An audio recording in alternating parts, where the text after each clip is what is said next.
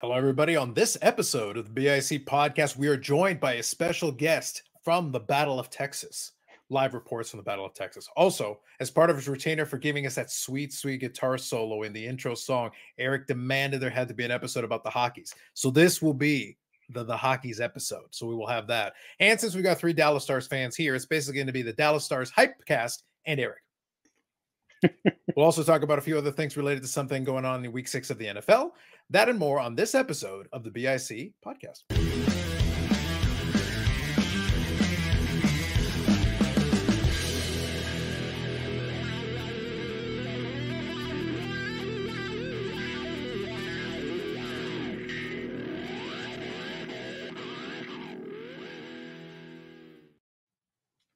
Still Now you shredding. know why I had to pay Eric's retainer. You know, that those riffs right at the end that really hit the spot, and that's look, it was worth it.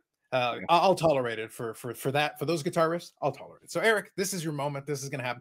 Before we do that, we got to talk about a couple of things. Let's start off first. Do it real quick, to cover our bases here. Not long before we started recording, the ALCS Game 2 completed. So right now the Texas Rangers are up 2-0. Of course, it is a best-of-7 series, so you need 4 for that. However, not a bad start. Mr. West first, welcome. And second, how are you doing? Thank you. Doing very well. Glad to see my Rangers get the win tonight. I've already been threatened with a ban from the Sports Cards Anonymous Discord just for asking what was going on after the game. Of course. If anybody could update the score. So that feels a little hurtful, actually. I sensed a lot of hostility there, yes. A little bit, and my motto is always be polite. And so win or lose, just got to go out there and be a nice guy about it. So anyway, 2-0. Happy to come back to Dallas, and hopefully we can knock out 2 more. There you go. Very reasonable on you. And this is why we invited Wes here, because we do appreciate that. As a man of peace, I appreciate where you're coming from on that. Eric, you should take some notes. This is how you conduct yourself in civilized society. Polite, man of peace. Write this shit down. Write it down. So we'll talk more about that in future episodes, but we wanted to at least touch on it here for a moment. So good luck to both teams down the road. I'm in the situation where, since I don't have a horse in the race, I just hope everyone fights to the death and has a good time. That's what I'm sure. Let's talk a little week 6 NFL. The Packers have the bye week, which means it was probably the best week of the season. So it worked out great. Like this, I think Jordan Love was solidly even keeled this week. It was great. And I got to just watch games with enjoyment. So any storyline though, from this week, any games that a little bit we talked about a little bit beforehand, anything in particular that caught your eye that maybe surprised you or you thought was interesting? Whoever wants to go first, by all means. Well, I'll go ahead and go if that's okay. Basically watching the 49ers lose to the Cleveland Browns by 2 points on a missed field goal felt delicious. Great effort, guys. Way to go. But after they put the licks on the Cowboys last week, I was quite pleased to watch that game. And then, of course, the hated Eagles losing also to a Zach Wilson-led Jets team was also quite tasty. And their inspirational leader from the darkness shown throwing. Is the darkness beginning to heal one Aaron Rodgers? Is nature healing itself? Is he almost, is he getting never, don't threaten me with the entertainment value. The shot in front is strong. Like either way, this will work out for entertainment. It's like, don't threaten me with a good time, Aaron Rodgers. This could be hilarious. It would be kind of interesting to see if he would. Do you think they would put him back in if Zach Wilson was playing really well? Like they would, yes, 100%. They would take Zach Wilson out to the back, and I won't spoil Old Yeller for you, but this would follow a very similar trajectory. Fair. It would be kind of great if they were like, no, we're just going to wait a week. He's just like, it'll be pretty much up to Aaron Rodgers. They'll just look at him, and it'll be like Caesar. Go take care of him. Put him in the back. I mean, Zach might trot off the field himself if Aaron can walk. So, as fast as he can go. He goes, I want to live. I'll leave voluntarily of my own volition. See ya. Deuces. Yeah. Fair enough. No, that's reasonable. Bobbles, anything you want to touch on from week 6? I mean, those 2 games, you had the both undefeated there, and they both went down. But what's even more miraculous is they both went down to subpar teams. Like, it wasn't this clash of titans and, the undefeated fell. It was David versus Goliath, and David like knocked him down, like knocked both of them out. And so that was kind of interesting. And then for the primetime matchup, which really stunk for me because I was literally 25 points away from wrapping up my fantasy week going into the night with CeeDee Lamb left to play. And I had not only Josh Allen, but I also had Gabe Davis. You would think those two guys against the Giants only needing 25 points, it's a lock. And here I am sitting needing CeeDee Lamb to put up about 9 points tonight because the mighty Giants came in there and wreaked havoc against the Bills. Now, the Bills questionably won that game because there is some debate about the end, but, you know, whatever. But they played like crap too. And I've seen a report on my roster that Josh Allen has got a shoulder injury, I guess. So that'll be interesting to follow up on. But yeah, it was just weird. The crap teams were beating up on the big boys this week. Yeah, the chaos of the NFL. I just couldn't believe that you would downplay the great Houston Roughnecks legend. PJ you know, Watson. taking PJ. PJ I think it's Watson? Walker or something. I always Walker. forget Walker. Yeah. Whatever. Look, the point is Houston Roughnecks legend. Like a Houston Roughnecks legend, that should be enough. Y'all should be able to Google that and find it. The point is that, like, regardless, it was hilarious to me that it's like Neo's new savior. He'll know his name. He better tattoo it on himself somewhere because this is his new guy now going forward. And unfortunately, the Tampa Bay Bakers were not able to get something done. Unfortunately, the Lions are looking like reasonably legit, and it makes us a little sad. I was so used to the Lions just being the whipping boy, and it was so much fun making fun of them all those years. Ah, damn, you're decent. I won't go as far as to say good, but I will say decent, solidly decent. I think they're doing all right. They're playing reasonably. Here's the interesting part with that whole storyline, because you had Matt Stafford in Detroit, and Detroit could never do anything. He goes to the Rams. They win a Super Bowl. You had Goff with the Rams, lost the Super Bowl. Now he's in Detroit and actually making the Lions look decent. So which quarterback is it, or is it they just weren't in the correct systems? Because I actually think the Detroit Lions team that Jared Goff has is a better fit for what he was trying to do versus what was going on with the Lions. The Stafford Lions were not actually a good team. Stafford has moments, like he's a decent quarterback, but it's like you kind of knew what you had. It wasn't Stafford wasn't good. I went to a game in Ford Field and I literally mocked the Lions fans to their face while I'm sitting there going like, hey, that was a great throw by him. That pylon almost caught him. It was great. And it's, again, not that Stafford is a bad quarterback, certainly not, but he needed the right people around him to do what he could do. And it's the same thing with Goff. So it's a situation where both guys are better off probably where they are right now with the teams they actually are with now. And both guys are probably a lot happier. Yeah. They're both doing pretty well. So I would definitely, that's definitely the direction that I would go with that. Is I think it's just the wrong place, wrong time. And now both guys are in a better respective situation for what it is they can bring to the table. So I think that's fair. Eric, anything? We pretty much decided we're not going to talk about the Patriots anymore. So you're good? My wife bought me M&Ms today. That right there, that might be the highlight of the Patriots season. I think that's fantastic. And, I think good M&Ms are my favorite, and they come in red. And, nice.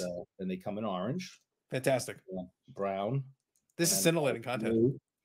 There is an audio version too. I'm glad that you at least named the colors. I feel better. I really like peanut M&Ms, and I think it's great that she got me some today. That was a sizzling hot take by you. Thank you. Very kind of her.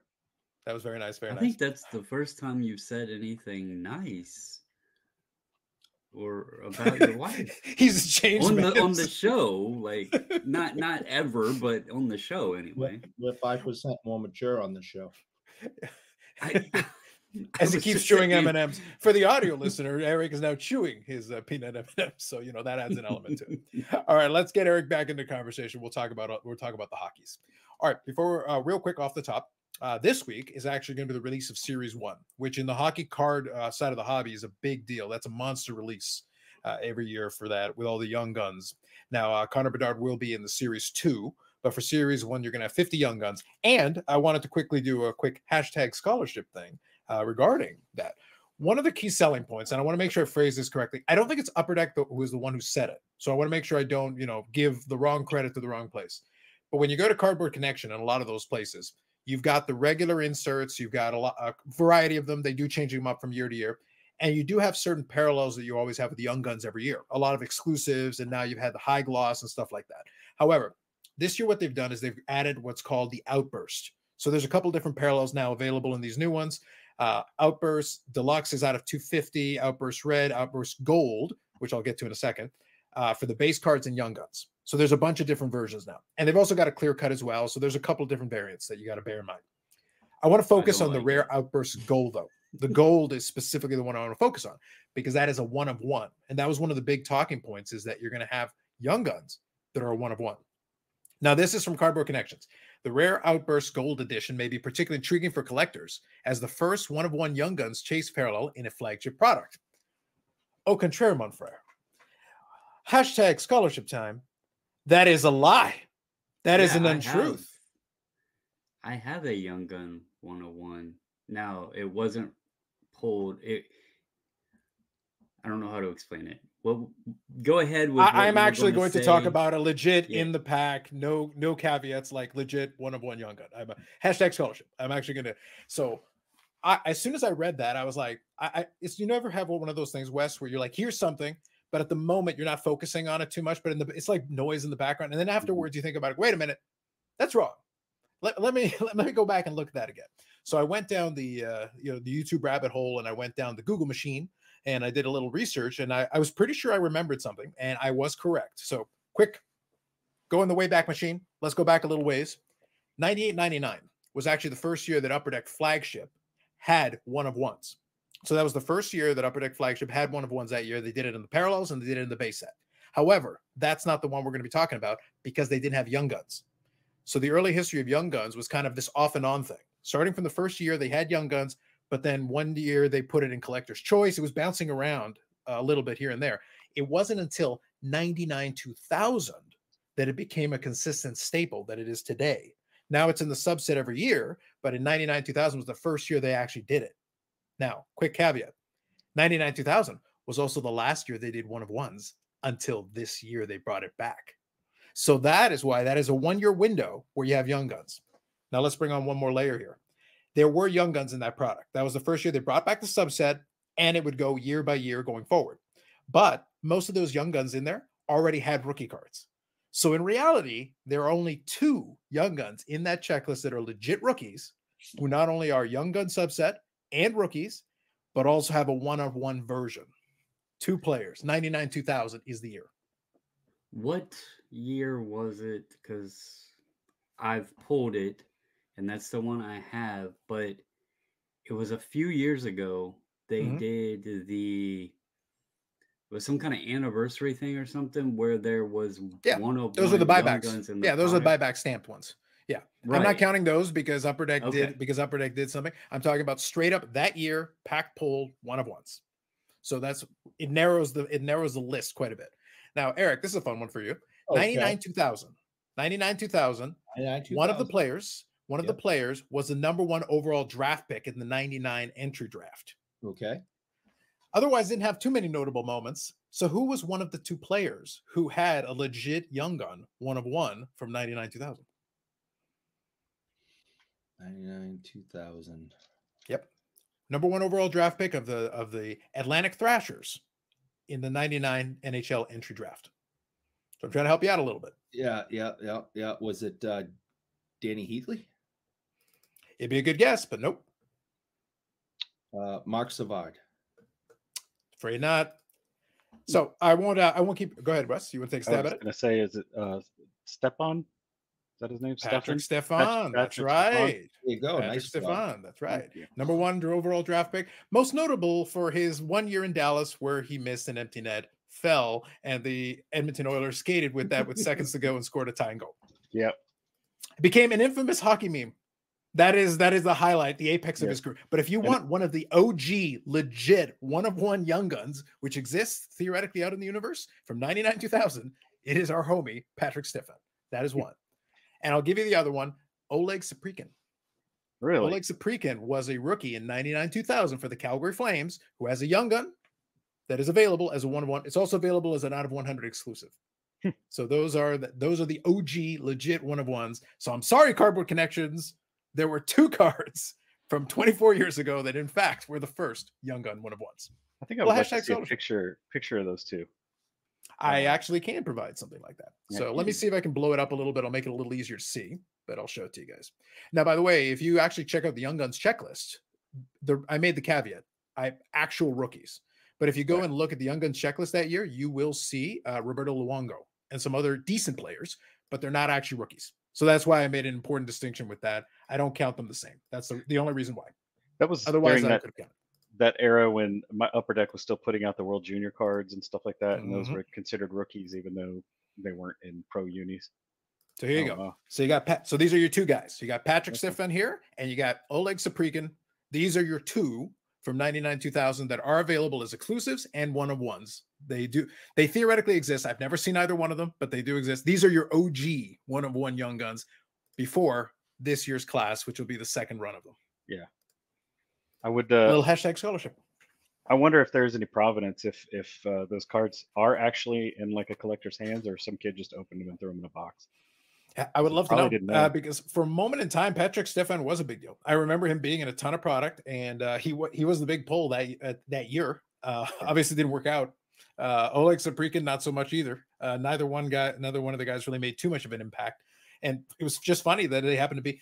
If they had Young Guns in 98-99, it would have been, I think, marginally better. There were a few better rookies that year, not a lot. I think you probably could have gotten Milan Hadouk from Colorado. You probably could have gotten him in there. I think he was in that year. But it wasn't that great. 98, 99, 99, 2000 were not good years for rookies. There would be better years later, but the 1-of-1 wasn't available. You could get exclusives, but not 1-of-1s. So there you go. A little hockey history hashtag scholarship for y'all. Well done. So did I understand you correctly? And they're not just adding 1-of-1, but there's going to be other paralleled serial numbers as well now. So we're going to have the 10s, the 100s, probably 50. I do not. I think there's a like that at 250 all. and something. I'll get the exact, but there's a bunch. There's going to be a bunch this time. My I question: don't like that. are the but- cards identical with just simply different serial numbers stamped on them, or are they actually going to be different? So a few of them are, and I'll show you an example. The problem with mock-ups is that you can't tell too much. I have no let me tolerance left for these serial numbered cards that are all identical except for the stamp. So this, I'm just So looking at the mock-up. background. So if we take a look at the mock-up, that looks to me like some kind of effect, almost like a Dufex design. I'm thinking almost like what they did in some of the sparklers. It looks like Or the Dazzlers. Dazzlers. Yeah. So if that's the case, that's at least neat looking. I could accept that. That's at least a little more interesting. And there is a silver version as well, which is more available. So it seems to me that again, it's a mock-up. So you got to see it in hand to be 100%. But I think that's what they're offering here. But again, the image will be the same, Yes, except they're parallels, Eric. Yes. silver versus gold. Yes, Instead of basically. having a different photo. Yeah, I understand why that is the way they do it. I understand they want to build interest and build chases, and they can't have different pictures and things because that will cost more money and I understand all the ins and outs. I am not naive to any of it. I understand business first. I understand profit first. I get it. I still hate it. I don't As long as we're clear on that. I thought after all that preamble, you were going to say, I love it. Yeah. No, I understand it. It does not need to be explained to me of the reasons why. I fully understand. And being friends with Billy, he continues to make me understand when I complain about things. And it all comes down to money, and that's fine. But again, I showed you guys earlier, I just got these, and one is stamped 1 out of 2, and the other one's stamped 16 out of 25, and they're pretty much identical. Yeah, except for the foil. So in other words, you're saying in addition to understanding, you're also a hypocrite. Well, as we also discussed off air, being a player collector sucks. Whereas if I was just collecting cards, I'd be like, yeah, one is fine. I don't need every single one. But being a player collector, it just destroys your brain and your wallet. Amazing. Can't confirm. Was there any mention in the article of those outbursts? Are they going to be hobby box only, or are they going to transfer to EPAC as well? I will scan for you, but we'll move on for now. But I will scan for you and see what I can find. But I will, and we're going to do a more of a breakdown when we get to the AMG portion of it when I do that episode tomorrow. By the way, also now would be a good time to also mention that AMG sponsors and supports the channel. So thank you to AMG for their patronage in this channel. Indeed. Awesome. And continuing to somebody has to continue to supply Eric with his Reggie lemon. So if any more of those were to come to pass, that might come via AMG, allegedly. Just throwing that out there. You're just lucky this is 5% more mature. We're very fortunate. We're all blessed. Hashtag blessed. Because I have plenty to say, and things will be said on Friday. But there you go. Perfect. I have 5% more mature on Mondays.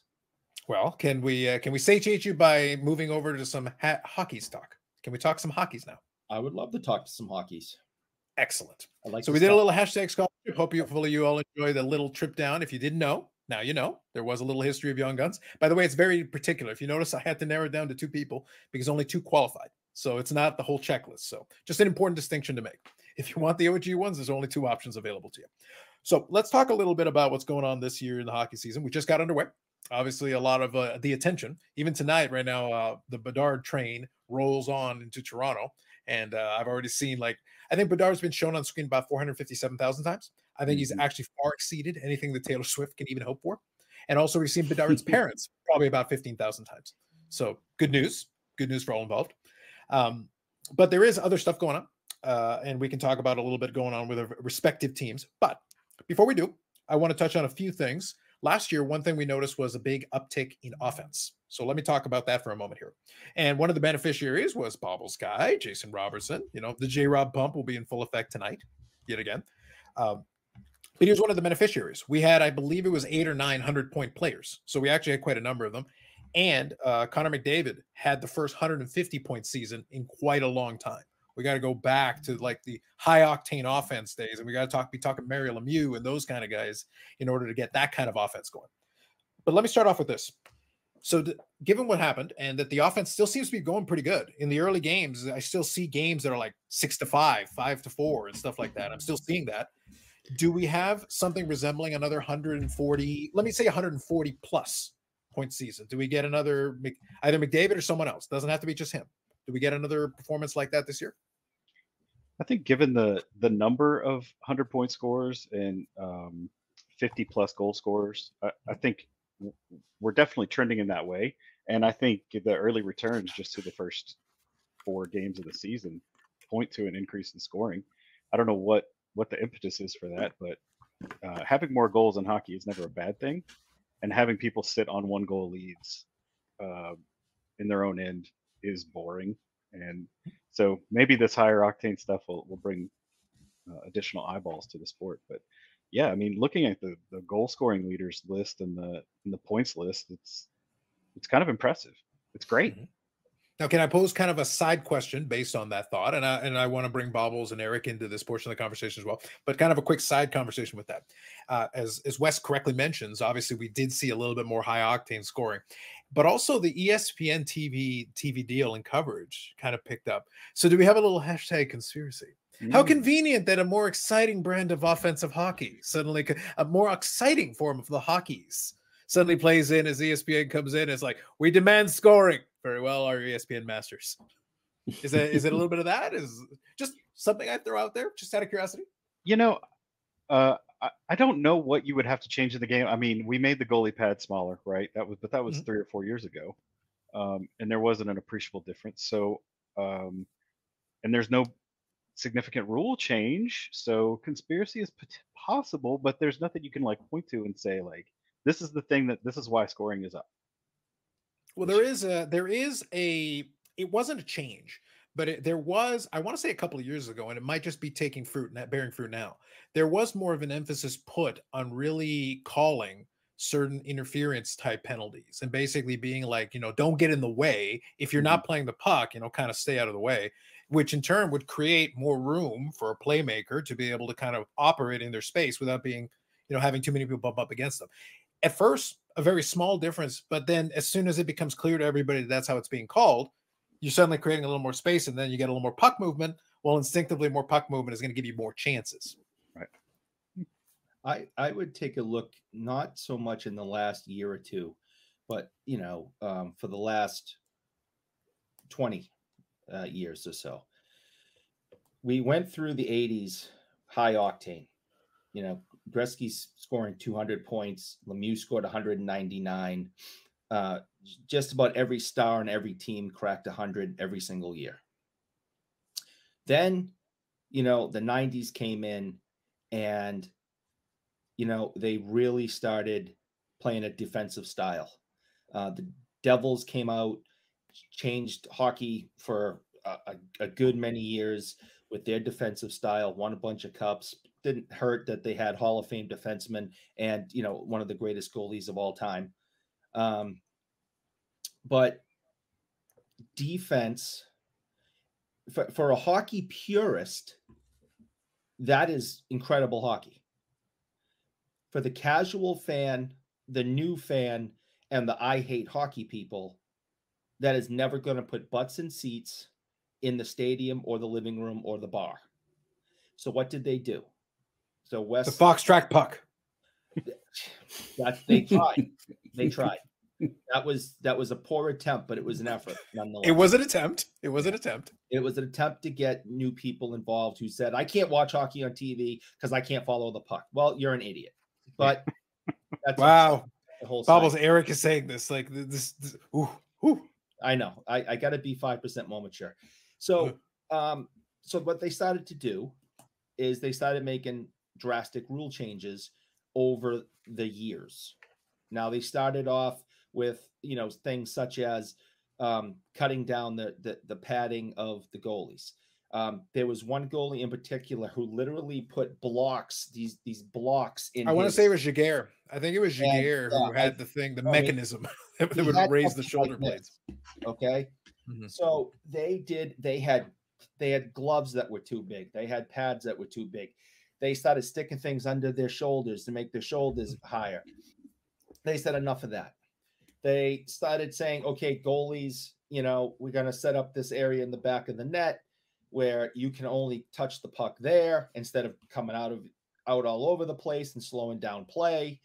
I think that was the trapezoid. I think that's the one they put there. Right. Yeah. They said, okay, our experiment with, and this one will hit home for you three with, no feet in the crease. We're going to go back to saying, yes, you can have a foot in the crease. Also known as justice. Also known as, valid. If you're from Buffalo, it's not called justice. But Buffalo isn't a place that doesn't count. Go on. They got rid of the red line. They definitely helped. Yeah, they have really started to protect the offensive players. One of because there were many of the reasons Lemieux retired was because he was completely done with the beating he was taking every night. And that was slowing down his production. Well, now you can't do to any player, but especially the star players, what they were doing to Mario Lemieux, who was still scoring 199 points a season, by the way. Mm-hmm. And that was the only way to stop him, was to beat the bejesus out of him. Yeah. Now you can't do that. So these are just some of the things they have done over the last 20 years to make this a higher scoring, more exciting, faster game. So when you ask, are we going to continue to see this trend? The answer is absolutely. The league wants us to go back to the 80s. That is when it was the most exciting. What was the one thing in the 80s that slowed the game down, which they don't allow anymore? Fighting. Fighting, yeah. You were allowed to have bench clearing brawls in the early 80s. There were fights all over the place. The policing, just absolute 10 minutes or plus of everybody gets a partner and dances. Right. That stuff's not allowed anymore. Now they're trying to get fighting out I hope they never get it completely out, but now they got the misconducts and the instigators and all this crap that's continuing to speed up the game. And now there's no policing. None of that. Everybody gets a dance partner back like the Avalanche and Red Wings in the playoff days. That was like the last time you saw everyone gets a partner and dance. Mm-hmm. Those days are done. And they're going to continue to tweak the game to make it faster and make it high scoring. Don't be surprised in 10 years if they don't add 2 inches on each side of the nets. You know, they've adjusted the net height and the net width in the past. Yeah. They'll do it again. They'll make the pads smaller. They will continue to tweak this because if sports in general learned during the steroid era of baseball, that what did that little kid in the little league say? Chicks love the dingers, or chicks love the long ball. The long ball. Yeah. Okay. Major League Baseball never made so much money than when McGuire and Sosa were hitting bombs. They would have them in the. I'd be watching, the TV show Lost or something, and in the corner of the TV screen is Sammy Sosa up at bat. It didn't matter if I liked baseball or not. There was Sammy Sosa. Okay. Yeah.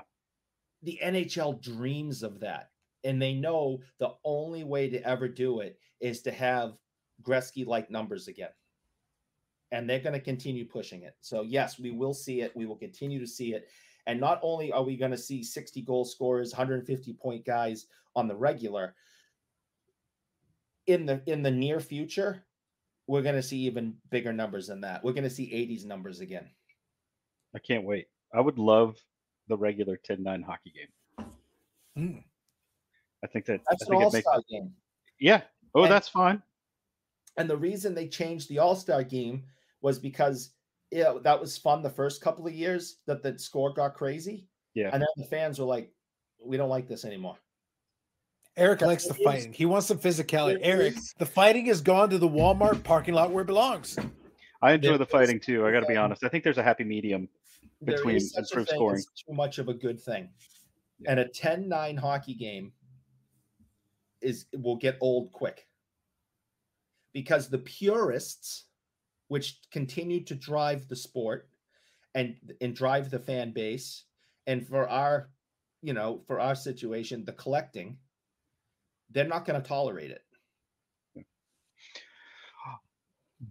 But could that be offset by the additional eyeballs and the additional collectors you get because you have 550-point guys in the league?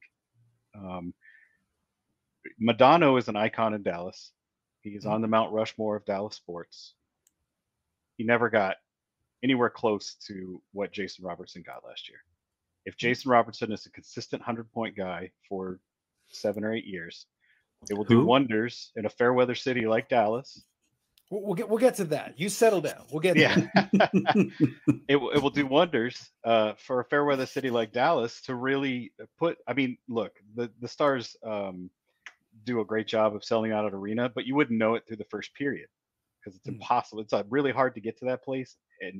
But if there's someone to see in addition to your own guy, and it's exciting, and you do have a 10-9 game or a 8-0 game, I think people are really going to respond to that. And I understand what you're saying about baseball purists, and there are I'm sorry, not baseball, hockey purists, but the baseball purists are the same way. They hated the pitch clock, and look at what a fantastic job it's done. I've gotten a chance to watch. I barely watched the regular season, but in the playoffs, I have enjoyed it. I have enjoyed that it's kept the flow going. Yeah. I think it's been good. I think there is to your point, I think there is a happy medium. I think we can have a higher scoring game, and to assuage Eric's bloodlust, we'll just give more alcohol to the audience, and then they'll fight in the stands. Yeah. And then we get fighting, we get death, and we get scoring on the ice. Bubbles. Everybody wins. Yeah, it's always interesting because I just died here in Massachusetts at the Patriots game because he got into a fight in the stands. And yeah, that was very unfortunate. It's tremendously unfortunate, and Eric would have been okay with it if it had been 50 people dying. Increase the numbers. Like 1, oh, this is weak. Eric was messaging me. He goes, I heard a guy died at the stadium. 1? There were 80,000 people there? How did we only get one? Eric is very 5%, bloodthirsty on his own 5% side. more mature. Bloodthirsty, this man. Good Lord. 5% more mature. My always, like, the fun thing with the conversations of the scoring elevation and amongst all sports, we need more scoring. We need more scoring. People want to see scoring. But then on the flip side, you hear the games take too long. The games take too long. The games take too long. And it's always been interesting to me because, like in example of baseball, now I get the pitch clock that, speeds up the at bats and everything because you don't have the guys adjusting their gloves and, all this other stuff. But lower scoring games actually go quicker because there's not as much, trotting around the bases. And if you have no hitter, you have less, you got 27 guys up and 27 guys down. It's going to be much quicker. It's the same way in football. They score a touchdown, you got a freaking commercial break, So it's always been this interesting balance of they want all of the games to go faster, but they also want to increase the scoring of them. So I can't speak on the past 20 years of hockey because I am the newbie of the room for hockey. What I will say as a new fan, I like the sport because it is fast-paced, and I don't know if that's due to players being younger today with talent at their young age, such you mentioned Bedard, but I also like it that it's physical. They may not be able to fight as much, but they're allowed to hit each other. I hate football. I played wide receiver, and I hate that football players have pads and are these physical beings and they can't touch each other. Like, that annoys me. So yeah, I like the combination of the game being competitive, fast-paced, and physical. I just feel like overall it brings more, it's more interesting that way. Sure. So Now I want to touch on two quick things there from what you said. One of the things, I don't disagree with the idea of what you said, that a low-scoring game in baseball can be quick, but a key is the thing with the pitch clock, what it's done is it got rid of a lot of the superfluous extra. It forced yeah, the players to be like, commit, because it doesn't Yep. take you 5 minutes to come up with a pitch. And then Yeah. that was the problem. It wasn't the high scoring or low scoring game that was slowing the thing. A guy can hit a home run and trot around the base in a couple of seconds. That's not, it's a 3 outcome game now, which is hurting the sport a little bit. That's the higher offense because guys are swinging from the heels to try to hit a home run or they strike out. So we're getting these basic outcomes and that's all that's happening. However, if you're going to do that, which guys are doing it now, analytics, and they've been told that that's the way to do it now.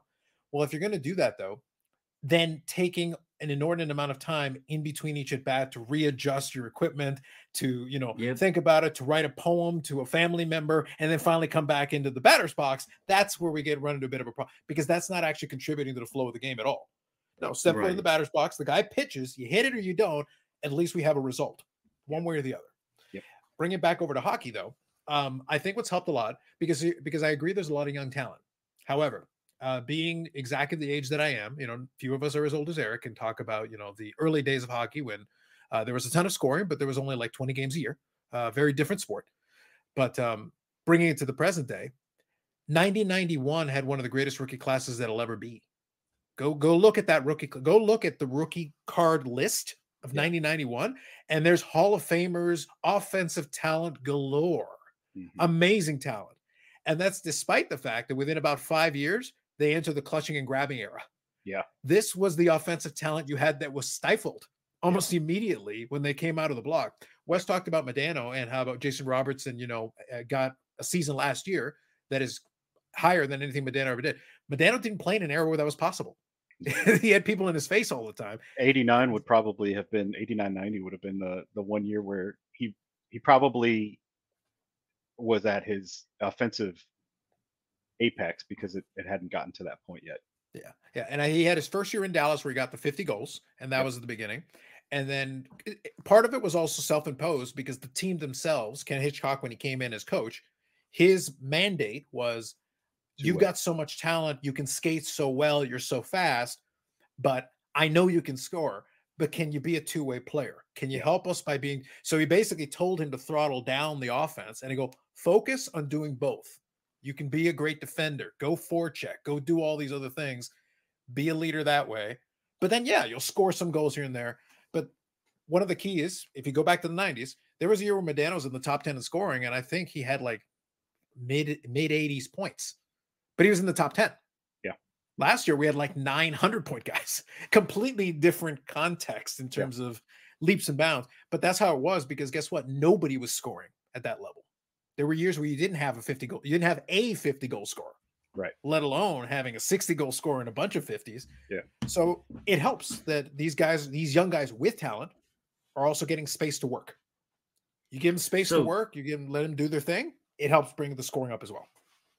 Does all of this, with the changes that have been discussed, make it more or less impressive of a season for the Boston Bruins? Ooh, I think that's a very valid question. Well, I think the outcome was not ideal, but I mean, what they did was impressive. Suboptimal. Some would argue. Yeah. You know, for the audio version, for the audio version, Eric's video is cut out. It was very tragic. Eric's video was cut out. He's still here, but his video has disappeared. His webcam suddenly malfunctioned or something. I'm not sure. I think he's clearing his desk off right now. Oh, I think that's happening violently, but clearing it off. I could see moving forward that there is a Bruins-like team that has an amazing offensive and impressive win total per year moving forward. I was going to say the Jamie Benn Hart year, the year he won the scoring title, that seems to have been the apex of that revolution through the 90s, and then he won the scoring title with 87 points or something like that, which was something like that, yeah. And then that kind of capped off, and that's not happened again. And I see with the more open ice, with smaller, faster guys like Bedard coming in, being able to move up and down the ice without without any headhunting. There's nobody like Scott Niedermayer lining anybody up to end their careers, and I like that dude. I have many of his cards, but and Scott Stevens, I think Scott Stevens is the main culprit. But Niedermayer was also a physical player. He was but Scott Stevens is the infamous physical, let's say very, very physical player. He killed a man on live TV. Yeah. Did he hit Korea, or was he the Lindros? He was Korea. Yeah, he's the one who satiated Eric's bloodlust. Yeah. I mean, those guys, those teams were. I'm sorry, Eric. Go ahead. I was just gonna say, Paul Korea died that day. I don't care. I watched that man die. Yeah. And then all of a sudden, that puff of air hit his face mask, and he's like, he's alive again. Yeah. But do you feel that you giggling like a schoolgirl while watching the hit was appropriate? I was not. I remember watching that live. My jaw was agape. I don't think those around you were agape when they were watching you giggle to yourself. Like, if he dies, he dies. You were suddenly Ivan Drago from Rocky IV. What happened over there? 5% more mature. 5% more mature. 5% more mature. I'm merely stating facts. Please continue. I'm being 5% more mature. Yeah, but taking the headhunting out, I think, is a fantastic way for the sport to progress. And you want to have your best guys out there. And the NFL's probably carried it too far by you can only hit the quarterback from above the knee and below the neck, and we got to do what we got to do to keep the stars on the field and the ice. Well, I want to touch on something. Just 1 second, Eric. I just want to touch on one thing that Eric's saying, though. There is a pendulum in all the sports that can swing one way or the other. I agree with him that for the NFL and the quarterbacks, the protection, like the halo of protection they have where some guys can't get touched, is a little too much. Yeah. I think in hockey, though, it became very important to be like, we've got these superstars and we need to – the NHL maybe, hopefully. Bedard might be like us getting an overload now. But for years, they didn't market them. For years, they didn't market the stars at all. So now I'm glad they're at least trying to market them. But also, you got to keep them on the ice to market them. A player on the injured reserve who's being marketed doesn't do you any good. So go ahead, Eric. Sorry. I was just going to say this protecting players has gone awry in one way that I know of. And I've talked to many former NHL players. I talk to one every single day, who's a buddy of mine. Hashtag humble brag. No, I'm just trying to explain. He was an NHL defenseman. He sees things that I don't see. So we always talk about the game, and I always am fascinated by the stuff he tells me that he saw while watching the game, because it never would have crossed my mind. And one of the things that we agree on is that because of the new rules that are protecting players, these young players coming in, and we see it all the time throughout the league the last few years, they no longer know how to protect themselves. When you are going 100 miles an hour chasing a puck, I'm sorry, was that like 5,000 kilometers? Did I not say I think that? if you use your special calculator, perhaps. Yeah. So if you're going about 5,000 kilometers an hour into the boards, 5% more mature. Going in, that's what it's going with. And all they're showing are numbers. You go back to early hockey in the 50s, 60s, 70s, right? These guys are going in shoulder first. They're going in to protect themselves. They're not going in with their head down towards the boards. So now you have a defenseman who's coming in chasing, the forward, and is trying to check them.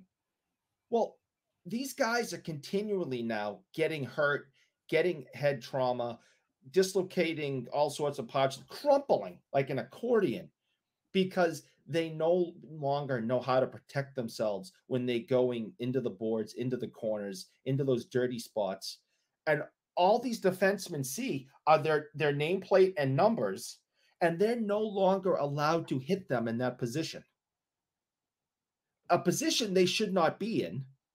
Bad coaching and these stupid rules that are overly protective, who have taught them bad habits now. So now the offensive guy can go in. He's like, well, he can't hit me if he sees my numbers. He can go in and get the puck and make a play, and the defenseman's no longer allowed to hit them.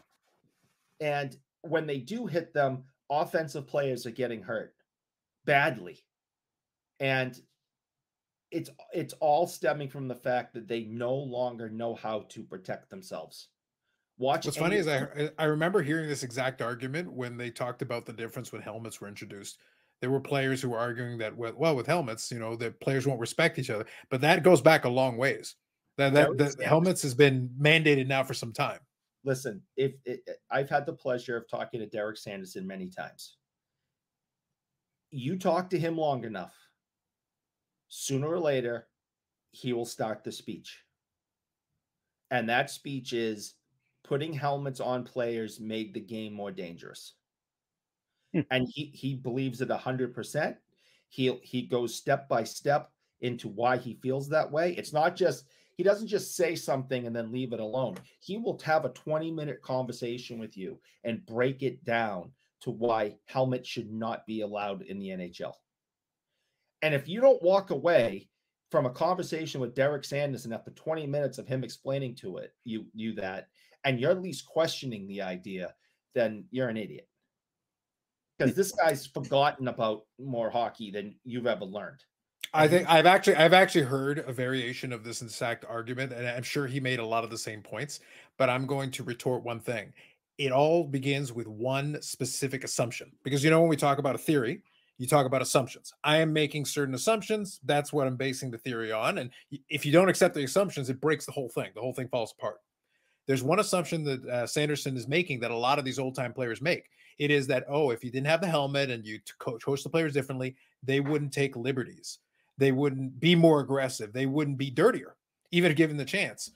I think some of these guys would take their heads off anyway, helmet or no helmet. The idea that, because it's helmet, the players are being more, they're not being as careful. You're probably right. But I could see some players being just as reckless without a helmet on. And some players would go head hunting without the helmet just the same way. They don't care. They would take somebody's head off anyway. We literally used to fight with sticks with no helmets and hit each other in the head. Ted Green almost died. And the players are bigger now than they were then. So my point is, I think bigger guys would be hitting each other the same way. The idea that I understand the general point. Right. But the general idea, it would almost be, to a certain degree, like arguing that, well, if we took away seatbelts, then people would drive the speed limit. No, they wouldn't. They would just drive fast and take their chances. They would go for it, and hopefully today's not my day. Just to be clear, the primary part of his philosophy is kind of what I already touched on, and maybe I got it from him. Maybe I got this way of thinking from him specifically. You're saying Sanderson is controlling you? Well, he changed my name and everything. Look at it; it's ridiculous. It explains a lot. So it's really not so much about your opponent respecting you because you're not wearing a helmet. It's about you taking more precautions in your game to protect yourself because you are not wearing a helmet. These kids today, I mean, they are padded up with freaking Kevlar. I mean, they're wearing Kevlar. Mm-hmm. And they're going into those boards faster than any players have ever gone into the boards. And all they got is their backs turned. And someone's going to get hurt really bad. We're going to have another Travis Roy, and if you don't know who Travis Roy is, he played for Boston University many years ago. And on his very first shift in D1 hockey, he ended up going headfirst into the boards and breaking his neck. He died a few years ago. He became a motivational speaker, and he did a lot of work with the NHL about player safety and things like that. And he wrote a book, and it was, it's a very sad story. But you're going to see something really bad happen in the NHL level if these younger players don't learn some of the older techniques. You can't sprint into the boards with your numbers showing and have a 230-pound all-muscle defenseman, 6-something, chasing you. You're going to die. You have to. So what I got out of it, and I know you could go on for a while, Eric, but I want to make sure we get a chance to touch on some of the other topics. If you want the rest of Eric's TED Talk, you can find that on his OnlyFans. Sanderson. I won't share with you because I have decency, but I want you to know the rest of his TED Talk is available there. And Eric's solution to this is to watch Slapshot. Learn some old time hockey. That'll fix everything. I thought it was Mighty Ducks. Eric might have gotten confused at the VHS store. One or the other. Like, it is going to go one of two ways. Kind and rewound. Always. Either you're going to learn to foil up or the flying VE. One or the other. One way or the other. At least Medana was in the first one, so that's good. That's all right. Just throwing it out there. But yes, I wanted to make sure we got a chance to touch on it. So there you go. There's a couple of conveying theories, and I'm sure we'll have a little more time. Eric, I'll give you a little more time on Friday to give us some more of the Sanderson speech, just to be fair. But I do want to touch on a couple of other things. Other than that, a lot of this conversation came about as a result of talking about the scoring element and the changes that precipitated some of that. And hopefully, I think as a viewer, I agree that it is more fun to see a little bit more scoring. The best Dallas Star period was a clutching and grabbing era team with great defense. Let's get this right. But sometimes those games were a slog to watch through. Great players, since like you have a team full of Hall of Famers, but man, it was a slog. Look, I don't want to watch another triple overtime Stanley Cup final game. I don't need that in my life. Nope. No. I was doing gigs when that happened, and we were on our way to a gig about midnight when the goal was scored. So I only heard it on the radio. I never saw it on TV live. One of my major regrets, like having children. Valid, on par. That right there is a takeaway line. That's an important one. Yeah, that's an important one. Same thing. I did actually. I think I still have it somewhere. I actually have the digital version of that Game 6. Dude. So I've actually been able to watch it a couple times since then. My heart does not regret having a child, but my wallet is very upset. Oh, I was about to ask. Are you sure you weren't going to go like hold up a sign that says, "I'm saying this under duress"? Yeah, it's just like, listen, I love my children with all of my heart. Yes. I would do anything for them with love. My wallet hates her. Yeah, there you go. Fair enough. Let's touch on one more thing then. We talked a little bit about the offensive portion of it. Let me ask this question. We'll do this question and then we'll move it over into collecting part of the discussion. So one more question about the season itself. Do you guys think we're going to get any kind of a surprise? A lot of times I always feel like there's a surprise team or someone that, has some, exceeds expectations. Do you have a candidate that you think might be able to be a dark horse of some kind that could exceed expectations? So let me start off, Eric. Give it a moment's thought, but is there any team that you feel like would be a good candidate, maybe to make a leap, maybe get to the playoffs from the outside, or maybe make a run, anything like that? I think it's too early to tell about, something like that. I know it sounds funny coming from me and everything, but after what happened with Boston last year, with having what happened with Boston, by the way? I don't want to talk about it. I think they realized that they needed, a different type of team because the playoffs is different than regular season. And I definitely think that the Bruins have a better shot this year, even than last. Last year they weren't built for the playoffs; they were built for the regular season. You got to get dirty. You got to get in those corners. You got to Pasta's great with his 60-something goals, but that guy wouldn't get dirty to save his life. So, they brought Lucic back. So now we got somebody who's going to get dirty.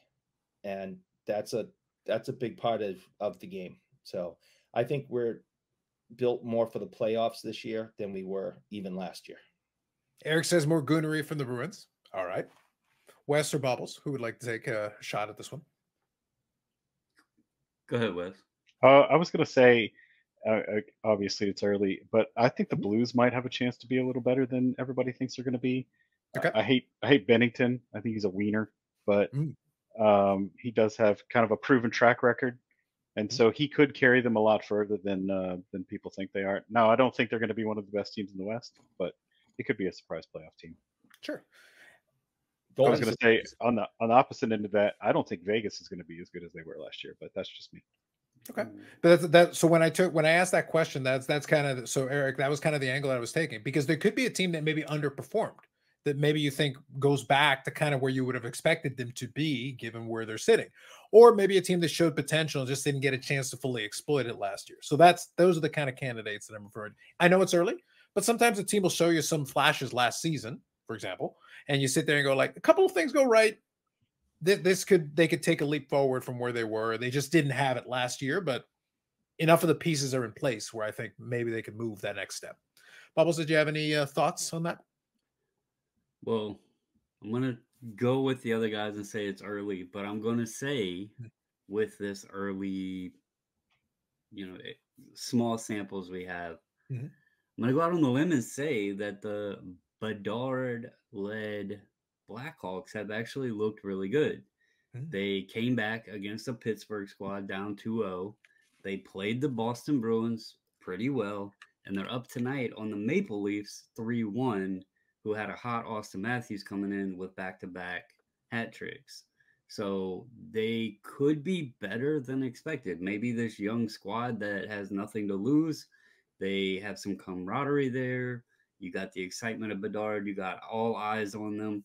Maybe they do better than expected.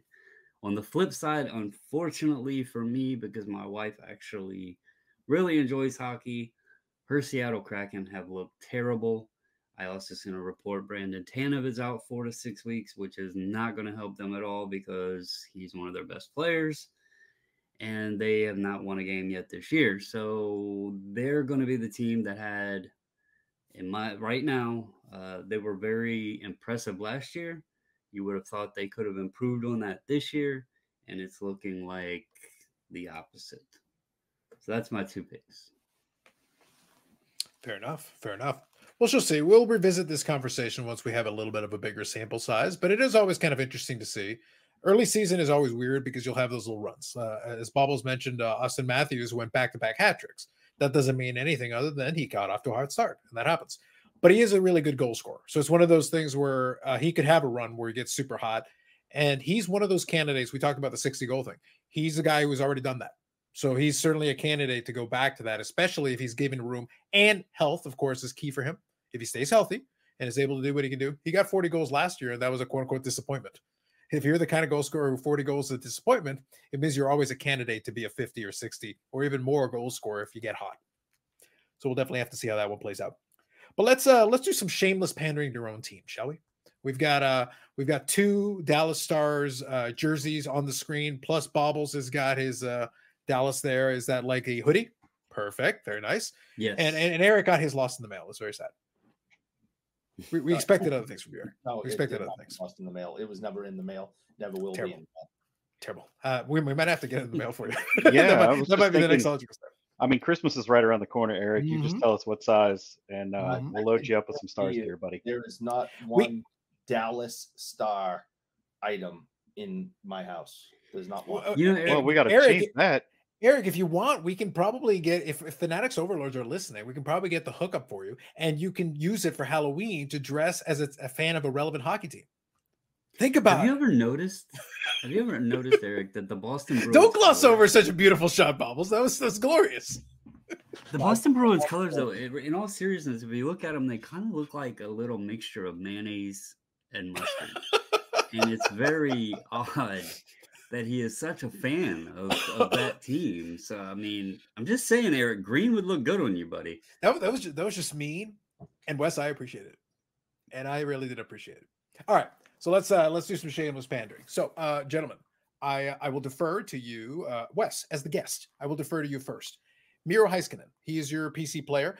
And this kind of general topic, what we're going to talk about here to kind of close this episode out, to talk about cards and collecting again, is for our teams, we've got players that we collect who represent the current franchise. Right. Because obviously I've got my Mike Modano collection. I could bring a bunch of stuff, but he's retired. That's in the past. Still fun for me to collect, but I like having a guy who's on the current team that I can kind of follow.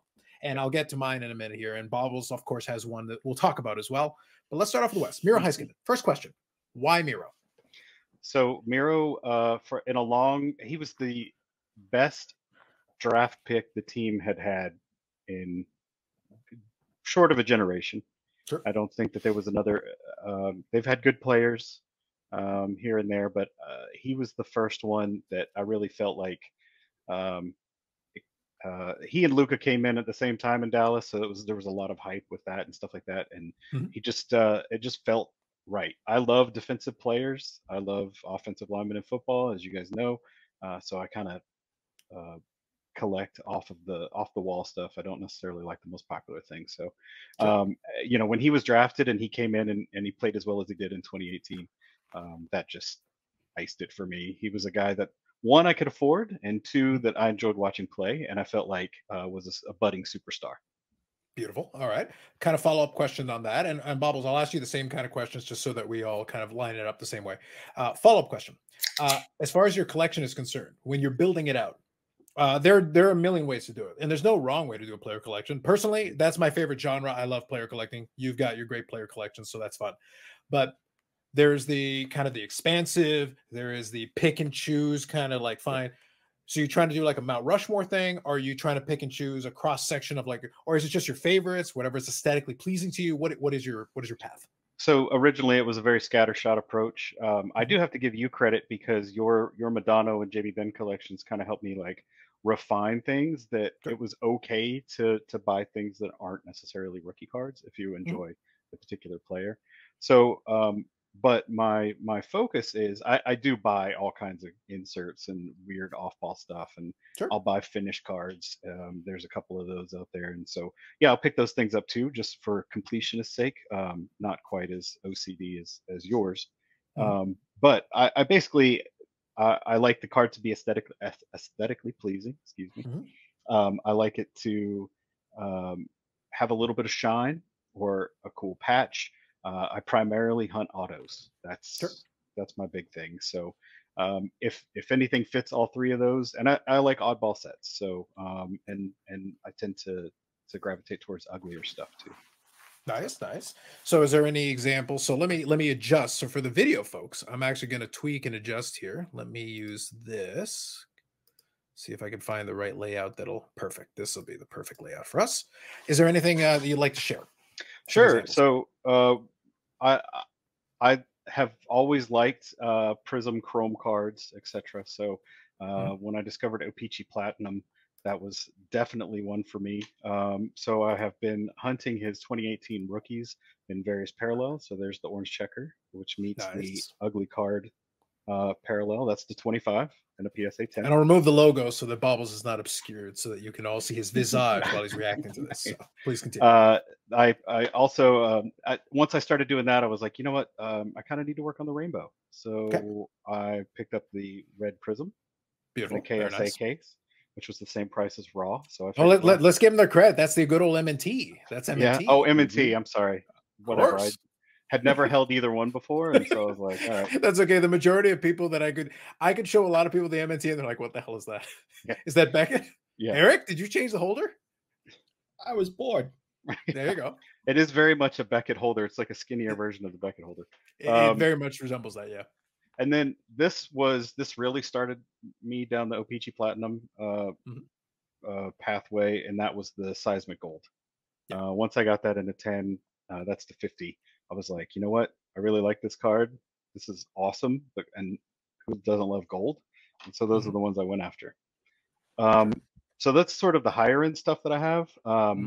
As far as when I was going through my collection and looking at all of the autos I had purchased, I realized that I had the entire Sub-Zero Ice Rainbow. Okay. This is the non-auto. This is to 24. I have one to 10, and then I have a blue auto as well. I think to 50. Very nice. Very nice. Another O-Pee-Chee Platinum. This is the retro red rainbow auto. I think these are awesome. This is one of the coolest designs. It's kind of got a classic look and just pops. It looks really nice in a PSA case, gotta say. I think go ahead. No, after you. All I was going to say was that I do think that Upper Deck with the O-Pee-Chee Platinum caught on to a good thing for the player collectors to give them a lot. It's their chromium card that has a lot of nice parallels. And if you want to do the rainbow, you can. But if there's just some favorites you have, a lot of people pick and choose. The Seismic Gold, to your point, is a super popular one. Some people are, I'm just going to do the Seismic Gold. I'm going to do the run of Seismic Gold, and that's the one I'm going to follow. Yeah. And so after I got that Seismic Gold, I found, thank you, ComC, that I could get the other Seismic Golds in 1920 and 2021. So now I just need 22, 23 whenever it pops up. So I'll have that run. And then, of course, I have the Emerald, which is the color match for Miro. Nice. And the Emeralds, I believe, are out of 5? 10. This year is to 10. Gotcha. Okay.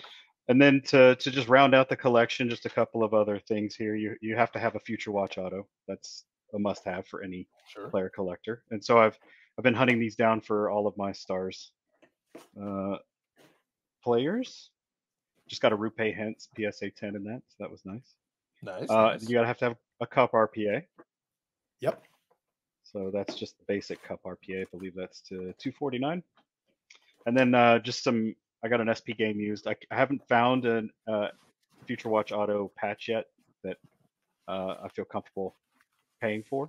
So I got the SPX, and then I love PMGs, and so I had to pick up the green auto. This is also to 10. I got a bunch of those. You got a bunch of PMGs? Yes. You got the green PMGs? Yes, Wes. He has PMGs from Parkhurst. From Parkhurst. Oh, okay. I got one right here. This one is of my buddy Glenn, who I was talking about earlier. Basically the same thing. Yeah, totally. That's awesome. Right? Glenn who? When he played for the Hartford Whalers. That's a PMG, right? Yeah. I got them. I got tons of them. It's precious. I'll agree with that. Very precious. And just to round it all out, just some other Miro stuff that I have here. So SPA, pageantry. I think I influenced you on that one. Yeah, you did. As soon as you got the Madonna, I was like, I wonder if there's a Miro, and there in fact was. They are pretty though in hand. Like it's a really nice looking card. And then I still like CSG grade. What's that? You're getting stuff graded at CSG. Those look great. Thank you. I love CSG for personal non-rookie stuff. So all of my second year and on Miros go to CSG because they just look fantastic. They actually fit in the. I buy these plastic trays. Mhm. I'll show them real quick. Sorry. Sure. Yeah. They're these binder holders for Nice. slabs, so I can put my slabs and binders and flip through them without having to like open a box. Oh, And the PSA sized ones also fit CSG slabs. Very nice. Very So nice. perfect. So Exquisite. yeah, any non-rookie stuff goes there. Rookie stuff goes to PSA. Only in the event that I get hit by a bus, my wife needs to sell my collection. She has some added value there if there is any once I do get hit by said bus. So Very Did I nice. see slab strongs hanging on your wall back there? no slab strongs. These are frames for my scanner. So these fit PSA slabs, and I have SGC and a BGS made by somebody in the Discord that we're in. Nice. Very good. Very good. Little Excellent. 3D Thank you. Thank you, Wes. That's a really nice collection of Miros. I Thank do appreciate one of the, so in the Discord that we reference all the time is the Sports Cards Anonymous. You know, Dakota invited several of us and we hang out in there, and a lot of trash talking, a lot of Yes. BSing. Definitely 5% less maturity. Even on the Friday, I might go even like 10% less maturity than the Friday. It gets wild over there. Yeah, it gets even worse when your teams are playing one another. The shit Agreed. talk. One other thing I would show off is just my Miro binder with made Yep. of top loaders, and Yep. so they have like 5 or 6 pages of Miros that I just filled in as we go. Beautiful. I was actually going to ask, because I'm a big fan of, if you're not going to go the crazy expansive collection, because we're not talking thousands and thousands. There's the cards that maybe you get slabbed, or maybe you put in one touches, or whatever you want to call that, in boxes, or whatever works for you. In this case, you got the binder pages, which is awesome. I also love having, for me, especially for the post Medano player collections that are not as crazy, I love having Z folios. For me, are great for stuff that falls outside of, okay, I don't need this graded, I don't need this in one touches, whatever, but I still like to be able to flip through it and look at it. A lot of people would be horrified, though. I might do it when Bobbles is going. I might grab my Z folio for Ben. A lot of people would be horrified. I put PMGs in the Z folio for Ben. Oh my god! Just because I can. I'm like, you know what? This cost me nothing. I'm putting it in the Z folio just because I can. It looks like plastic sleeving them as you put them in the Z. Yeah, okay. Of course. All right. Well, of course. Okay. But it makes me laugh just being able to flip through it. It's like, yep, I got PMGs in here too. Well, when you get hit by the bus and they send your Madonna and Jamie Benn collection down to me, I will treat them with appropriate care. I appreciate that. Love. So whoever is managing your estate, just give His them my brother will burn it all. Hey, look, either way works. Either way works. Now, unfortunately, my will specifically says burn Eric's Boston stuff first to practice the flamethrower and get it primed.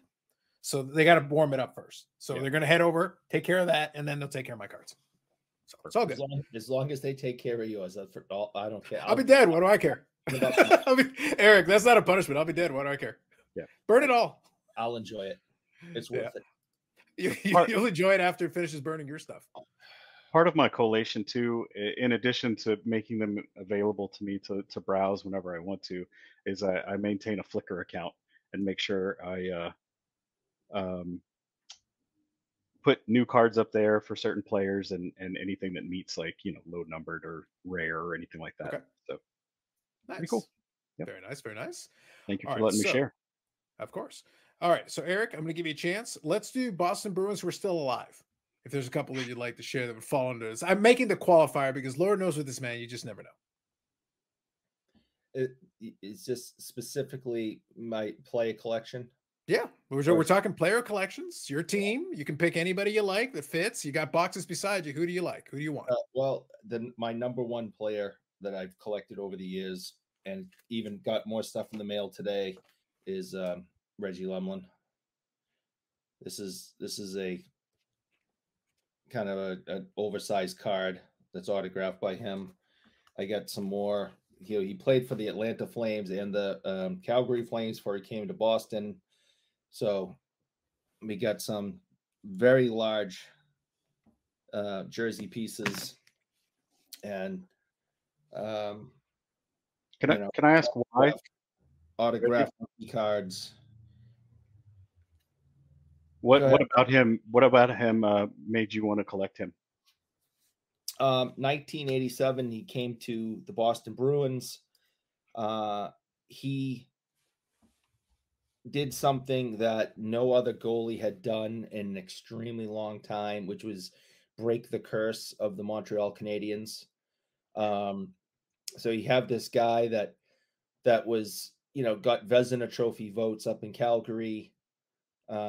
Mike Vernon kind of took the number one spot from him. He came here and he, broke a curse that seemed like it was never going to end. The Canadians had, many Hall of Fame players still on it, and Patrick Waugh in net, and he stood on his head, and he got the majority of the credit. So ever since 87, 88, that year, I've just been a huge fan, especially at the time I was maybe in, I think, 8th grade, so very impressionable. Looked up to these guys because they were so much older than me, and I just started collecting, everything with his face on. I used to, because there was no internet, you couldn't, download pictures or anything like that. You couldn't go, there was no eBay to buy stuff. And, I didn't have a ton of money. I would, cut out articles and pictures of him that were in the newspapers. And I still have those today in my collection. And today, now you go on the internet, find pictures of him there and print those out and cut them out just the same as before. Yeah, that's right. Are they collage style with like different sized letters demanding no. DNA? Okay. Have you ever seen the Unabomber Shack? It's kind of like that, but with a lot of Reggie Lemonin. Okay. But, Devils send series back for Game 7. I cut all these things out back when I was younger, and I still have them. He's got it with the multicolored construction paper. He's going old school there. With the pastels, no less. It's what I had back then, and I decided, instead of trying to upgrade it or leave it just like when I was a kid. And there's still, I still have more of it put away in the cabinets and things. And I said, I could definitely make it look a lot nicer, but I'm like, no, I want to still be connected to that time in my life. So I said, no, it's going to stay just the way it is. Makes sense. Is there any other cards that you want to share before we get into the shameless Jason Robertson pump that is to come shortly? Oh God, I don't have the energy for that. I showed some of these new ones I just picked up. Autograph rookie, but I do have a few more that are pretty neat. So I'll just show. I'll give Eric a chance to grab a few just before, because then once we get into Jason Robertson pump time, then we're all gonna sit back in the chair for a moment, let him have his moment, and I'll finish off with some Ben's to round us out. So go ahead. There's a piece of his stick on that one. Yeah, that's from Ingrained Remnants. Yep. Here is on card autos of him and Dan Bouchard. Nice. This is out of Panini. It's Dominion. Yep. Yeah. You'll see that this goalie stick that's on the wall is his, and it's autographed with a lot of his statistics that I had him put on it. So that's a gamer that's up there. Would you consider, under the right circumstances, Eric, taking the stick, say, into the shop and doing like a TikTok or like an Instagram video? Because I heard that worked out well. 5% more mature. 5%. You could like flail it around, you could try that. 5%. It's good enough for the Bobby Orr stick. It's good enough for that one, I think. 5% more mature. 5% more mature. I feel like he should repeat that as a mantra to himself. 5% more mature on Mondays. Anyways, I have tons more of things. The kind of the neatest thing is this picture of him when he was drafted by the Flyers. He never played for them, but this is him at like 18 years old. He's 18 in that picture. Yeah, Wes, he looks 47 with a mortgage. Quick side point. Help me out. Pimples all over his face. You can't tell, but he's got sir. Pimply and stuff. So Eric, that man drives a Buick.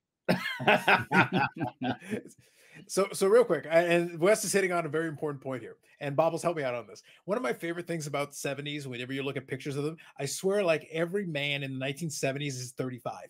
Yes. Every one of them in high school is 35 years old. They all Right. look like they're at least in their mid 30s. All of them. 100%. Yep. Maybe it was all the smoke and ozone layer holes and Maybe. hard living and cocaine. There was something going on there, Wes. So Yeah. I think that's a legit thing. Like at some Yeah. point, they all turned 35 as soon as they hit 18. They all just went straight to 35. Yep. Yeah. Skipped a couple of decades, but fair enough. Thank you, Eric. All right, here it is. The time, what you've all been waiting for. It's time for the shameless Jason Robertson pump. Let's Pump go. and dump. Pump and dump. Well, first off, Come I on, have to Johnny, come say, lately.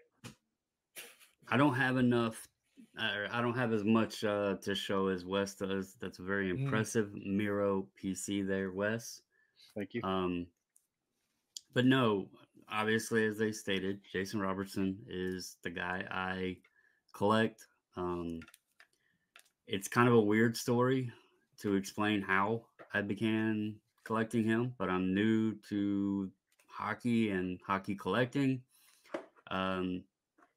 It's also interesting. Wes said he chose Miro because it was a guy he could afford, and he doesn't always go, with the grain or the most popular guy or whatever.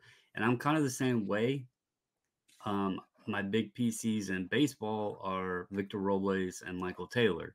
Not the two most expensive guys, but two guys that I've enjoyed watching when they were, well, Victor's still there, but when Taylor was in Washington. And then obviously I've watched Victor since he was in minor league high A ball. So they were affordable and guys that I connected with getting to watch them play. Robertson and how he came about, his 10th game of the season or of his career, he had a 6-game point streak. And this was during the year of Alexis Lafrenaye's young gun and his hype and everything else. And people were going after Lafreniere and the other guys. And here was this kid, Jason Robertson, 10 games into his career with a 6-game point streak. I go on and I start looking at his cards and I'm like, I think at the time he was 22. So he was only like a year older or something like that than Lafreniere. But his cards were just cheap.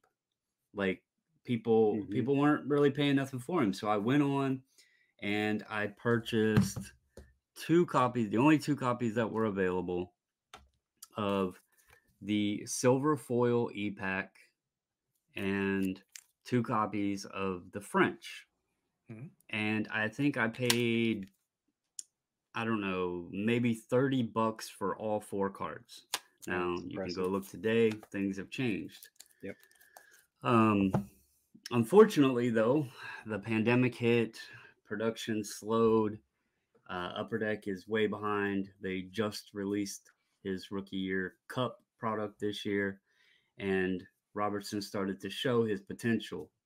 The good news for me is I picked a guy before he was even talked about that turned out to be a budding star in the league. The bad news is the lack of production meant that now his prices are at a premium, and I couldn't build an even better collection because of this, because of lost opportunity. So what you're saying is the Upper Deck guys conspired against you to wreck. They literally formulated an entire pandemic to prevent you from building the best Jason Robertson PC. That's next level, man. I mean, I can't blame it on them per se, but can you truly say they had nothing to do with the baubles? I can't. They had nothing to do with the pandemic, but the delay in production makes no damn sense. Like they're 2 years behind. At some point, you need to get caught up, and I don't know what they're going to do that, but anyway. Hey, you wait until you check out some of his amazing 3rd-year cards in about 5 years. They're going to be amazing. They're going to blow your mind. Yeah. Well, I will also say Upper Deck, they pissed me off because the 21-22 products, I went out and purchased some without checking the checklist because I was so excited new product came out, and somehow this budding star was omitted from the checklist. So I'm opening product excited and realize the guy I want isn't even in it. So that was kind of a kick in the groin there. But anyway, I'll show a few things. Obviously, you got to have the regular young gun. Right. Mhm. This is only a few bits and pieces. You got to have the PMGs. There you There's go. the Yep. regular, or And the there's the retro. regular, and Mhm. then there's the retro, Yep. the red PMGs.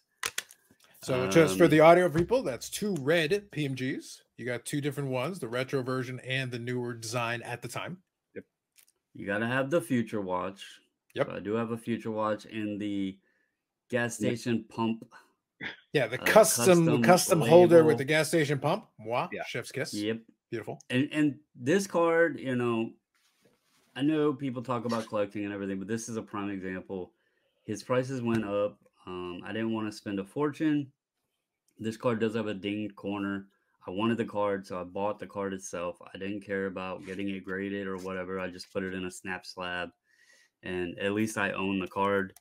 And I got it at a discount. Then this one, I did not think I was going to be able to get, but was able to get a Cup RPA, and it's actually a very decently graded Cup RPA with a pretty cool 3-color patch in it.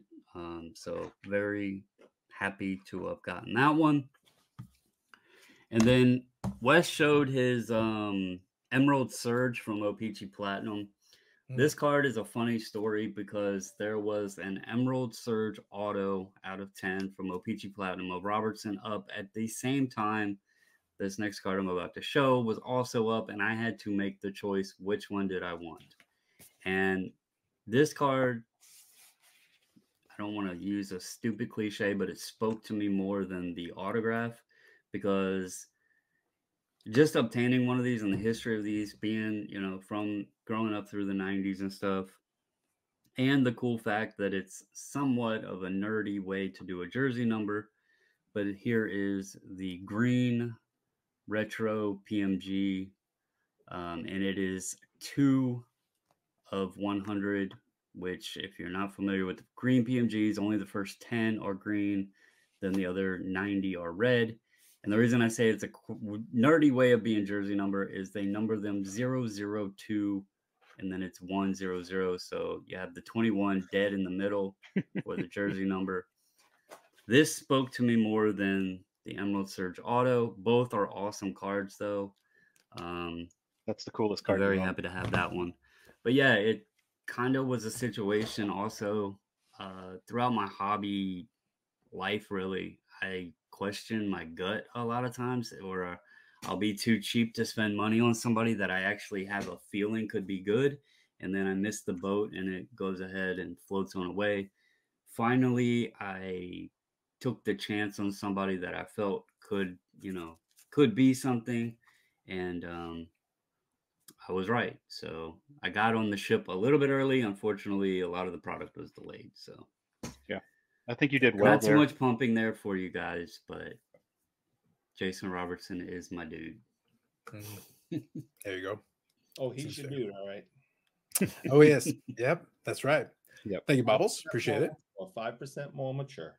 I was gonna say, I'm very happy that you've strained yourself with a 5% maturity. Repeat the mantra to yourself. Embrace it into your soul. Man of peace, Eric. Man of peace. We're man of peace here.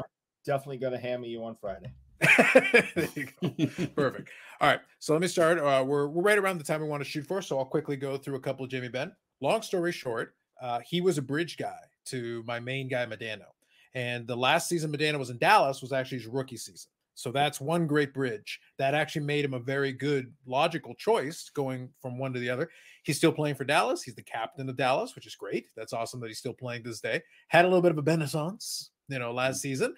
Returned to 30-goal form. Look, I don't expect the man to win scoring titles ever again, but 30 goals, I'm happy. That's a good, solid season for the guy. Hopefully, I'd love to see something similar to that this season. That'd be fantastic. But one of the things I did when I started collecting, the only goal in the year. That is true. That is true. Yep. One of the keys then when I started building the collection, though, is I started off with the idea. I started off with a narrower scope. I started off with the idea if I was going to do the rookie year stuff. So I took the checklist. The checklist, I think, is 101 cards, not counting one of ones. I don't count any of that stuff. You either have it or you don't. It's not necessary to put it on the checklist. It's redundant. So I focused on that first. And I think I've got about 67 or 68 out of the 101. So I've got the majority of the cards you can do for rookie year. So I'll show a couple of rookie year ones. I'll move a little back and forward in time, but we'll zip through some stuff. 0910 Ultra had a couple of parallels to it, including the Ice Medallion. The Ice Medallion is out of 100. So these are actually really tough to come by. Very nice cards. They're fun cards. But then that's from his rookie year. Ice Medallion out of 100. Even in Eric's favorite holder, got the old Beckett. A lot of these ended up in a lot of these holders at the time for whatever reason that happened. Another one that's a bit sneaky, 0910 MVP. So the gold scripts and MVP are always tough. Super scripts as well, of course. But anything from gold script on down is always a little bit tricky, especially from those years. So here's the gold script for JB I've Bend never as well. seen that before. That's cool. Well, if you want to say some, ask me nicely. I've got two of them. Oh, So hey, buddy. we can always talk. We can always talk. When I saw the extra, I was like, I'm going to buy it because the price was right. So I grabbed a second. But I've got one in a 9.5 and one that's not graded. So I've got two of them. Zipping ahead a little bit, and I'll come back to rookie year because there's some nice stuff in his rookie year. But let me touch on some memorabilia stuff. One thing we like in our hockey that doesn't get used a lot is Exquisite. Exquisite is a great sub brand, if you will. So there's a nice patch from Exquisite. That is Whenever nice. you Patch. whenever we use the old shoulder patch, that's always good. And here's a little love for, this is for Paul since he loves his medals so much. Here's the medal, the autograph from the same year the Bobble showed. And then here is the green autograph out of 10 from that. So here is the National Treasures. So it is the patch. It is jersey numbered as well. So they put that in there. That's nice. So these cards were all consecutive. So I thought I would show those. That was 5 of 5. Is that what that was? Yep. And let me go backwards a little bit here. This is probably one of the most interesting cards. Not for everybody, because I know Bobbles isn't a fan of part of this card, but a buddy of mine was able to get me a good deal on this one, so I thought it was great. This is from UD Premier 16-17, and this is the gear, which includes patch tag, 2 tags, patch pieces, and a button in the center. Wow. Now, the result of all that is a ridiculously thick card in order to accommodate that ridiculous holder of things. Oh my good God. In fairness, I know you're mentioning the button, and it wasn't the fact of the buttons on the card. It was that there was 4 players, and 2 of them had the large part of the button, and 2 of them had the small part of the button. And I just wish they had done all of the same piece of the button. Sure. No, that's fair. That's fair. So this one, they did a pretty good job making it, even, because like I said, it's 2 patches, 2 tags, and the button in the center. Yeah. So they designed that. And this one is out of 3. So this is 3 of 3. So pretty good. Pretty cool. You got to have your limited logos, have a nice patch on there. That's always solid. Just making sure I zip through a little bit of this because there's a lot of variety of stuff, but I don't want to spend too much time. Where's that Cup Madano Ben card? That one is actually sitting in the Medano box. So that one, Medano gets priority on that one. But that was a good call out. So thank you for mentioning that. Yep. I'll quickly go into the old Z folio here I mentioned. So I got some O-Pee-Chee Premier there, some stuff. This one is actually the Superscript replica of the 98.99, but this is actually the Superscript version of it. And I wasn't joking when I said, oh, and by the way, the Select from that year was those are pretty cards. Love that. Plus the green color match, which is always fancy. Yeah. This MVP is the black one. This is the out of 5 black one. So that's actually a really nice, fun card. I wouldn't recommend this for a lot of player collections. A lot of it is not too expensive. You got the EX, so I've got a couple of those, and then some prisms. Nice. Yeah. So we got that. Some more prisms look great. Yep. Some more of the platinums. A couple different years of platinums. And this is what. And then this year platinum is actually really nice. I've got 8 of those, which is great. And then here, 2 PMGs. You got the red and the blue. Hey, just I got some of those. Yes, we know, Eric.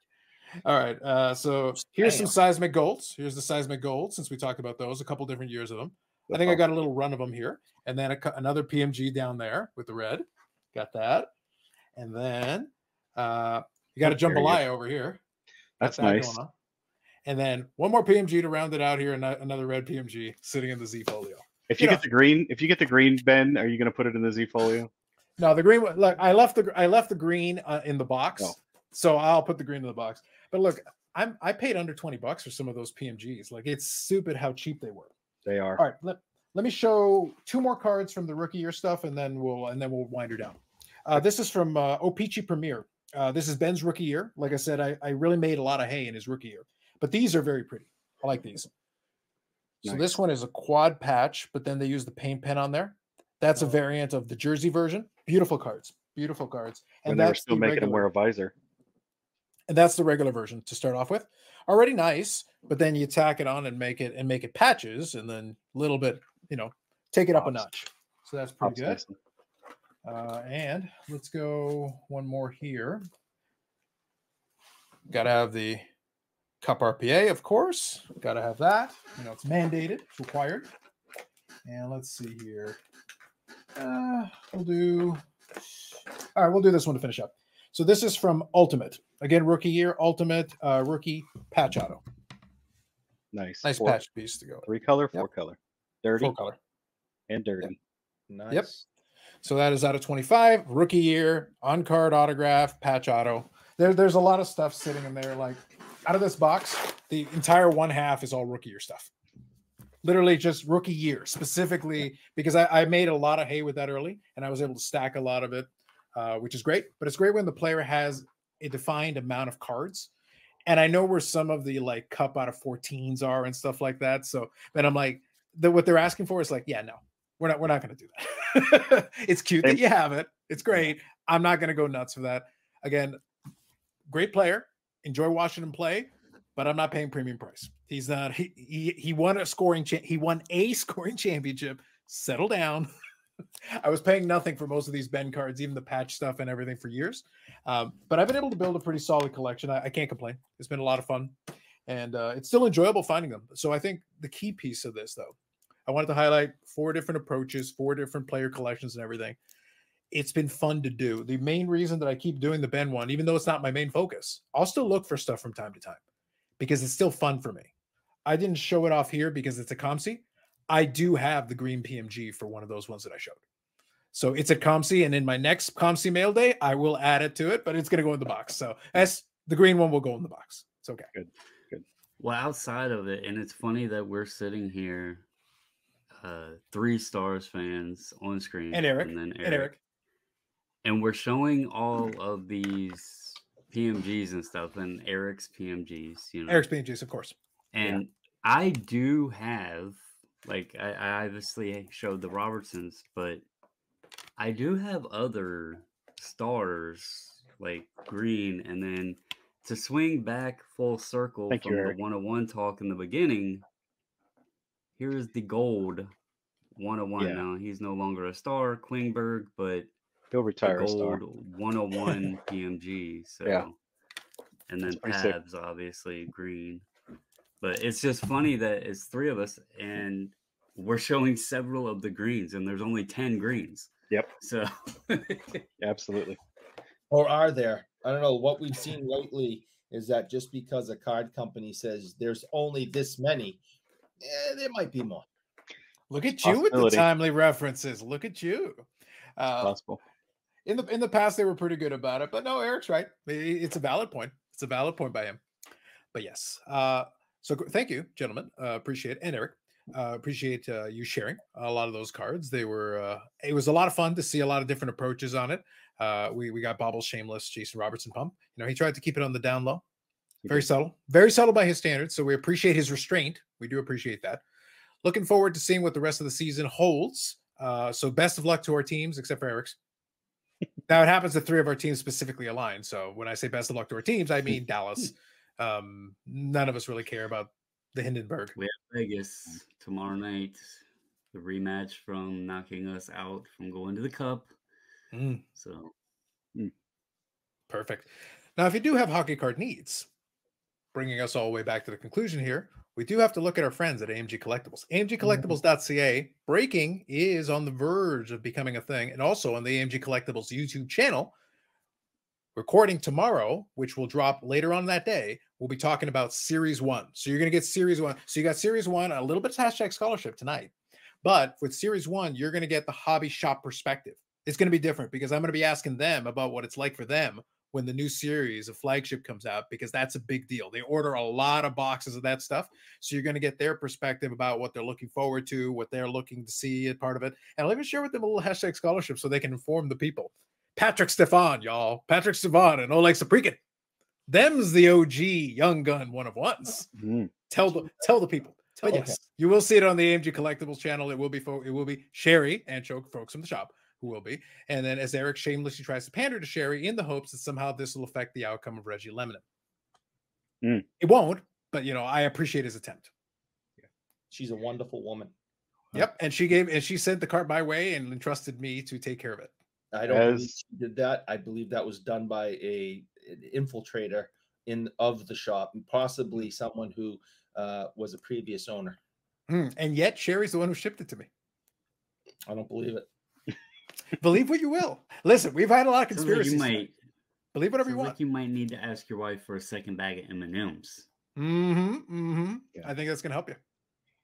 But yes, check out that channel where we'll talk a little bit more about that from that perspective, that angle, as well as what else is coming up in the shop. Thank you again to AMG Collectibles for supporting the channel and the podcast. Wes, thank you for joining us. Thanks for having me, man. That was fun. I love seeing this. We got a little bit of talk. We got a chance to we got a chance to talk a little bit. Eric, we did talk about the hockeys, so we did talk about the hockeys. That was good. Yeah, we got to talk about the hockeys. Next week, we'll be back to a little bit more of a mix and match. We will still talk some hockey, but we'll also talk a little bit more about what's going on in NFL and what else is coming up in our minds and a general hobby topic, as we generally do as well. If you have questions or comments in the comments section, it is appreciated because it also gives us a little direction. So feel free to share that with us as well. And more videos coming up on the channel, live streams on Friday at 8 p.m. Eastern Standard Time, where we are 5% less mature. Oh, most definitely. Quick question. If you've made it this far watching / listening, quick question to the audience / viewers. Should we all learn pickleball and talk pickleball? Because how in the hell is that sport taking a prime slot on Sundays on ESPN? The actual, not the Ocho, the actual ESPN. So should we try to figure out pickleball? Leafs got a new set coming out. Maybe it's the next big thing. We don't know. Let us know. Should we talk pickleball? We should not talk pickleball because everybody already plays pickleball. And nobody cares about professional pickleball, but it does exist, and it has for a while. I just couldn't believe there was Look, I don't want to extend the podcast more than we have. I didn't know. But like, just for the record, until that product was shown to me, the image, I didn't know the professional pickleball existed. Yeah. Who is playing? Is it like a failed tennis star? Like, who is actually playing professional pickleball? Dude, is it Eric? Is it Eric and Monica Seles? Like, who do we got? There is one match I've watched, and I won't watch any others, and that was Johnny Mac versus Andre Agassi. Oh, okay. In pickleball? Yeah. Yeah. I there's no way I'll ever watch. I don't watch tennis. I don't play tennis, but I've played pickleball, and I like playing pickleball. I have no interest in watching other people play it. Well, unless it's Johnny Mac and Andre Agassi, then well, I mean, that was a good time. Okay, fair enough. Sure. Look, all I'm going to say is, and we'll wind her down on this. There's a lot of racket sports that you might enjoy playing. When I was at university, we had a squash court, and it was actually a lot of fun to play squash, especially when you learn how to bounce it off and make your buddy run into the wall. I'm not saying I did that, but I'm saying if you were to acquire such a technique and use it liberally for your amusement, to satiate your bloodlust, not unlike Eric, that's fun. Doesn't mean I would watch it. It doesn't mean I would have any interest whatsoever in observing this. Other people doing it. Great exercise, though. Wonderful exercise, but that's a completely different thing. It's just boomer ping pong. That's all. Wow. I see. I like that take. That was solid. And if you want other beautiful takes like that, you can see the Dub Cards on Instagram. Check it out. And you can also see some of the other elements of the collection. He also is I think Zach Martin. Yes. Zach Martin collector as well. So you get a chance to see a lot of that as well. Yeah, that's correct. On the Instagram. So again, thank you, Wes, for joining us. Bobbles, thank you for joining us as always. Eric, you're here. Well, thanks, guys. Appreciate it. Yeah. So until the next time, thank you all for checking it out. Leave comments, like, subscribe, all the good stuff. We'll see you later.